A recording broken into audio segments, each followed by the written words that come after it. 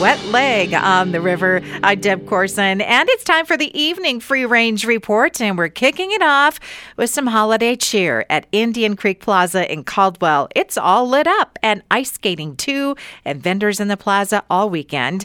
There's a snowman scavenger hunt that started today at the Village at Meridian. You find 15 snowmen hiding on the property, and you get your checklist at the concierge desk and then turn that in to receive a free gift. Not only a crazy storm impacting travel earlier today, but many Tesla drivers couldn't get anywhere. They couldn't connect their phone to their vehicle. Some couldn't start the car at all, getting an error message when they tried. Thanksgiving holiday travel already a little bit nuts at the airports. A friend of mine who takes care of some maintenance at the airports says people are stuffing trash, knives, and even an ammo clip found in one of the planters. And here are some tweets about how it's been. Across the country, airports have consistently underestimated how many coffee shops they need. Oh, I agree with that. Someone said they spent 8 hours at the airport before their flight was canceled. So that felt normal. And this message to the woman eating a tuna sandwich in the airport bathroom. I have many questions, and I want no answers.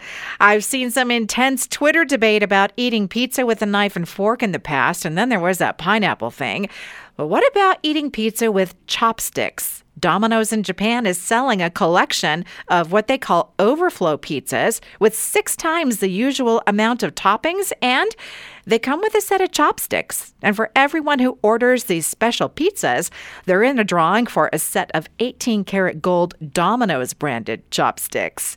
And I want to know if you've seen those messages and mentions on social media about Yassify.